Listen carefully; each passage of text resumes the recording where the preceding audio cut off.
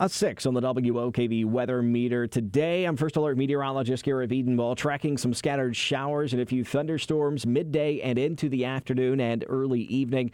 A few lingering showers for the evening commute. The locally heavy rain, the main threat, with a few embedded lightning strikes and even a gusty wind with highs reaching the low to mid 80s today. So we'll have some heating despite the cloud cover, but not expecting widespread severe weather today.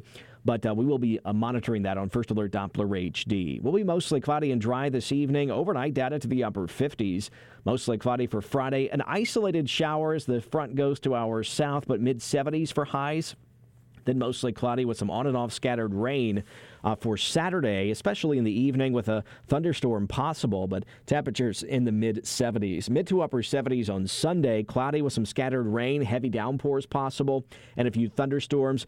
We will have to watch a few neighborhoods likely, depending on where the bands of heaviest rain set up, as they go over the same areas. Those inches of rain will add up, and so something to keep in mind as we head through this weekend and into the start of next week, depending on who gets that line of some heaviest rain accumulated through this weekend and to the start of next week.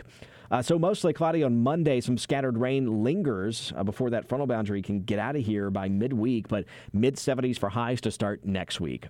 Hope you have a great rest of your day. I'm First Alert meteorologist Garrett Edenball. I'll see you at 4 and 5 on Fox 30 and CBS 47 Action News Jax. From the Action News Jax First Alert Weather Center, I'm meteorologist Garrett Edenball for 104.5 WOKV.